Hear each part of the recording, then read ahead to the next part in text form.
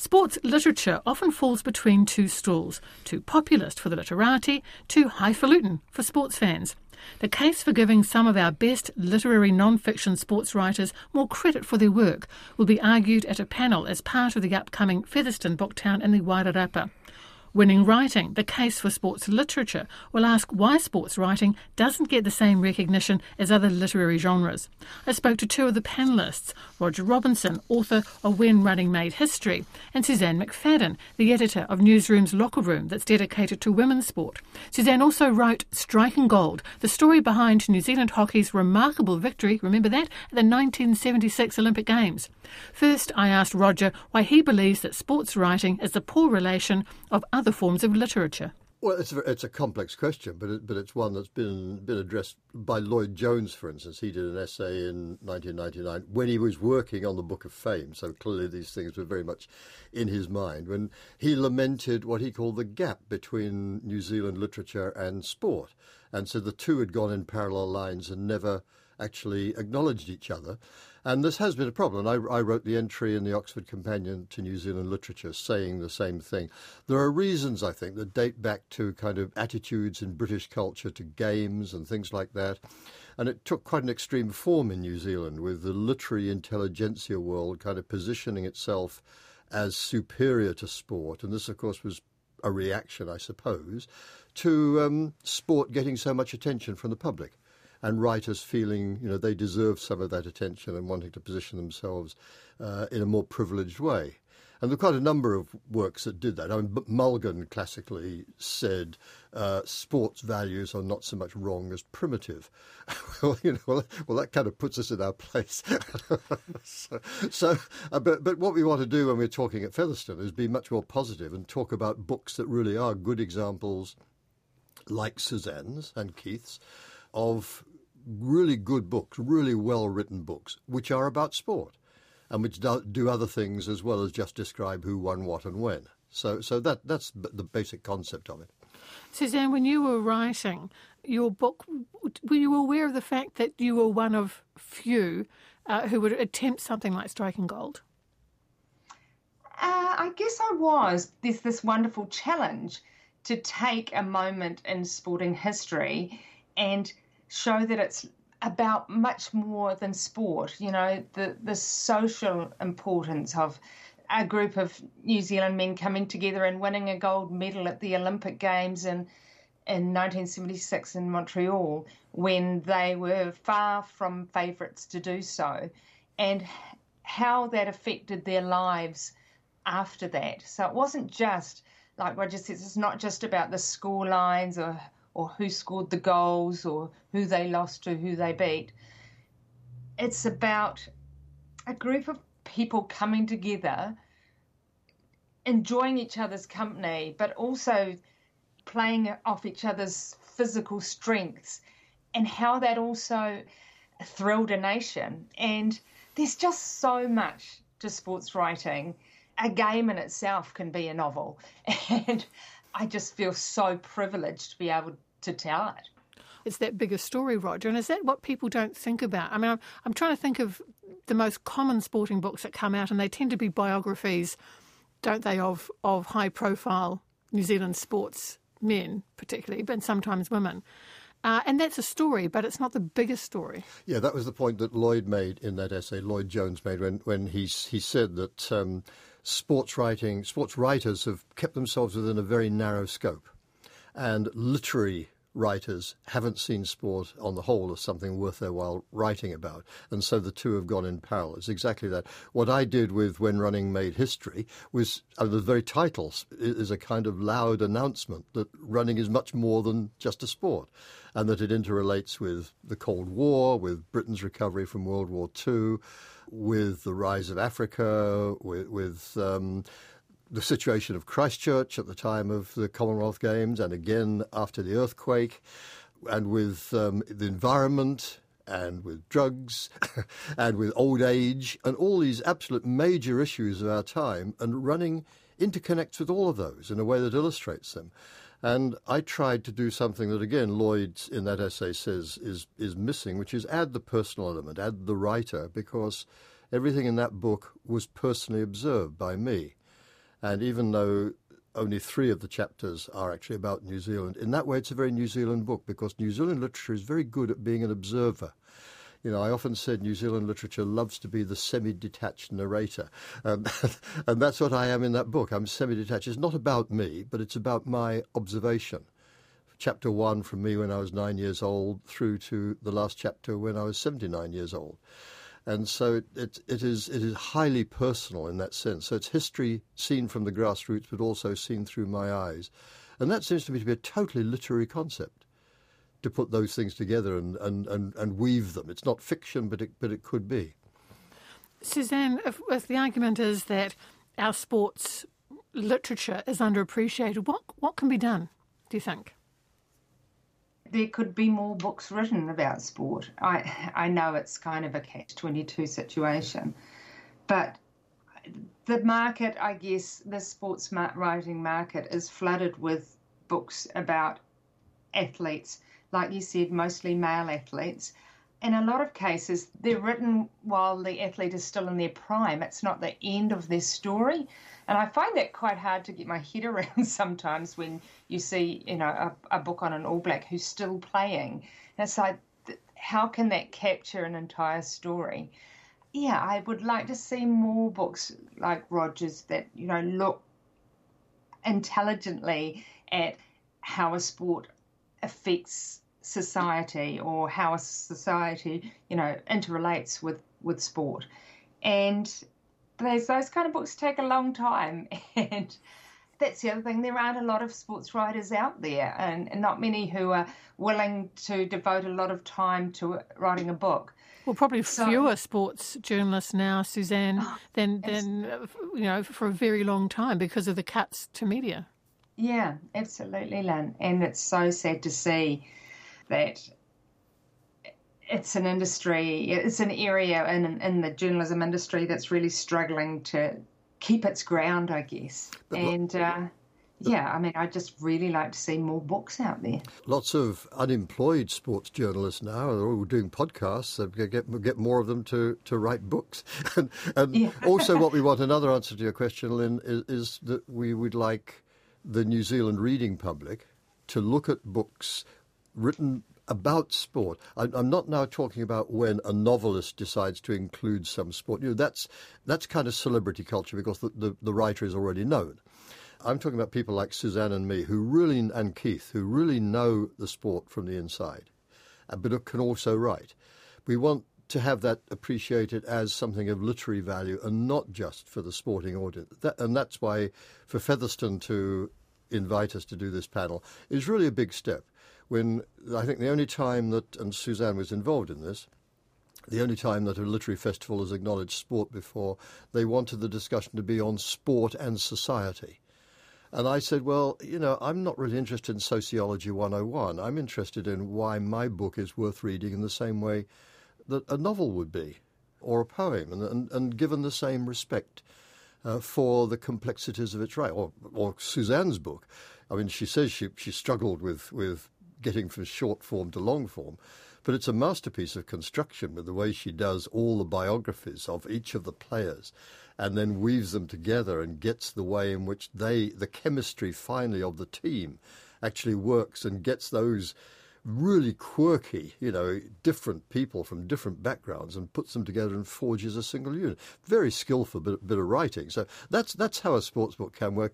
And if we want to get more of it, we just want more people to appreciate those that are there and then go on and produce more. I wonder if there's a kind of snobbery. I remember interviewing Terry Pratchett, who is, it's a sidebar, but he's a master of satirical fantasy writing, you know, one of the best in the world. And he found that the literary community, in inverted commas, didn't accept fantasy as a valid, respected, you know, worthwhile, brilliant genre. And he railed against this for most of his life, and he was hugely successful. And I wondered here, Suzanne, maybe is there some kind of snobbery in the literary scene, and maybe amongst readers too, that literature regarding sports just isn't going to cut it, isn't up there with other literary forms? Yeah, I think this is probably a deep-seated issue where, you know, there's quite an element of chauvinism around sport, you know, that people think that it's sports jocks play it and sports jocks watch it.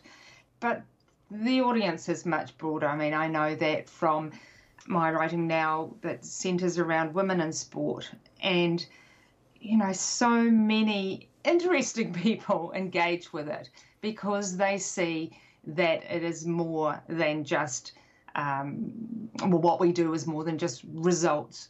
The thing that I love most about sports writing is that even in a sports, if you're watching a sports game, you know, there's the roller coaster of emotions, the hype and passion, you know, you've got the sitting on the edge of your seat, anticipation, and then the victory and the tragedy when you lose. And that makes a beautiful story on its own.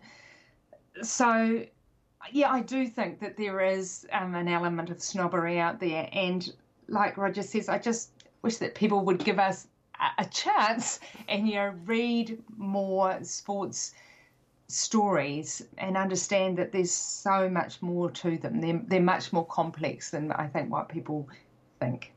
Yeah, and that means that one thing that we can do, probably better than people who are writing poetry or highly intellectual novels, we can reach a really broad audience. And I know that the readership that I've got in mind covers the complete range of people, you know, from, you know, some of my running mates who are builders and gardeners and whatever, and it's international as well, you know, international English-speaking world, and I've got readers in America and UK and, I mean, right down to Australia. But at the same time, I'm also writing for people who will appreciate that, you know, one of my chapters is alluding to James Joyce's portrait of the artist as a young man, and another is film noir, and another echoes Tess of the D'Urbervilles, and so on. And I'm always trying to write for that complete range. And I don't think many writers actually do that. I don't think many of them are writing for, you know, the builder in the Wairarapa, who's in my mind because he's one of my mates and I know he loves my writing. I mean, that can be a fear for somebody who's not maybe into their sports, and that they're worried about reading a book and they won't understand the rules of the game, for example. But that's not really what you're writing about, is it? You don't need to know what all the positions are in a cricket team or a rugby team or a football team or a netball team. A decent, competent writer will put all that across in some unobtrusive way. I mean, I will always say, you know, what the lap times mean, and Suzanne will explain, you know, just what they're doing and they're whacking that ball around. And that's actually a very simple kind of basic craft to explain those things. I always think of a letter that I was sent from the man I guess we regard as the doyen of sports writers in New Zealand, the late Sir Terry McLean, who said to me, the human story is the best story. And I take that with me every time I sit down to write. And the person that I write for is my mum. And she loved sport, you know, played a lot of sport, but she may not be an expert on any sport, but she loves to read about people. And I think that's really important, that thing that I keep in my head all the time. And it's actually the way that I survived 25 years of writing about the America's Cup without knowing how to sail. I wrote about the people, and it reaches out to a much wider audience. What's happening overseas, Roger? Is, I don't know, America, for example, is it a different scene over there? Do more people write about sport and be published about sport? Yes. There's much more acceptance of sport as a reputable thing to write about, you know, whether you're Roth or George Plimpton or whoever. Sport enters into their kind of major literature in a much more natural way than it mostly has done here, with exceptions like Lloyd Jones in the Book of Fame. And another culture which takes sports writing much more seriously is France. They've never had this kind of elite. I think that's why I suspect it's something to do with these old inherited colonial British attitudes which have still lingered around. There's something about sport is something that you only do on the side or something like that. It's not real work, or something. I haven't got it figured out completely. But if America can do it differently and France can do it differently, then we've perhaps inherited something from Britain. It's time we grew out of it. And I think we are growing out of it. And maybe the more multicultural our sport becomes, that's also going to help. We talked before about, you're keen to get more people reading sports writing. How about publishers? Suzanne, with Striking Gold, did you need to do any hard work to get the book published? It was self-published in the end, Lynn, because we took it to a number of publishers and they weren't interested. So I think the problem is that they're looking for books about something that's happening now, with more historic stories, I think, maybe harder to sell. So, it is a hard sell. I know that I've been to publishers with books about sportswomen and have been told that really the only people who buy sports books are women for men at Christmas time or Father's Day. And so it's quite hard to take, when you've got what you think will be a great idea for a book, but nobody is willing to publish it. But it is also difficult even to get serious attention. I mean, I was really annoyed that the listener didn't review my book, for instance. Well, here's a book which is actually about everything they claim to stand for. An intellectual approach to New Zealand's common culture. And they didn't touch it. They did a nice review. Paul Thomas did a great review of Suzanne's book, I'm glad to say, but that was at an earlier point in the listener's history. So it was very hard to get even an intelligent review. There were one or two good ones in local newspapers around the country, but nothing central. Suzanne, do you think the issue with drugs, when you have something that can be a blight on a sport, it's hard when something like that can discredit sport. Do you think that's had an impact, or maybe the amount of money that goes into the America's Cup can also build up some resentment, so there can be disillusionment and resentment against some sports? Does that have an impact, do you think? Does your heart sink when there's another kind of scandal come through? Yeah, it does actually. But to be honest, that only adds to the whole intrigue around sport. Why have drugs become such a major issue? Why is sailing still seen as a sport only for rich men? I just think it paints an amazing picture of how sport reaches into different parts of our lives. And in Striking Gold, part of the story was the African boycott of the 1976 Olympics and the politics around it.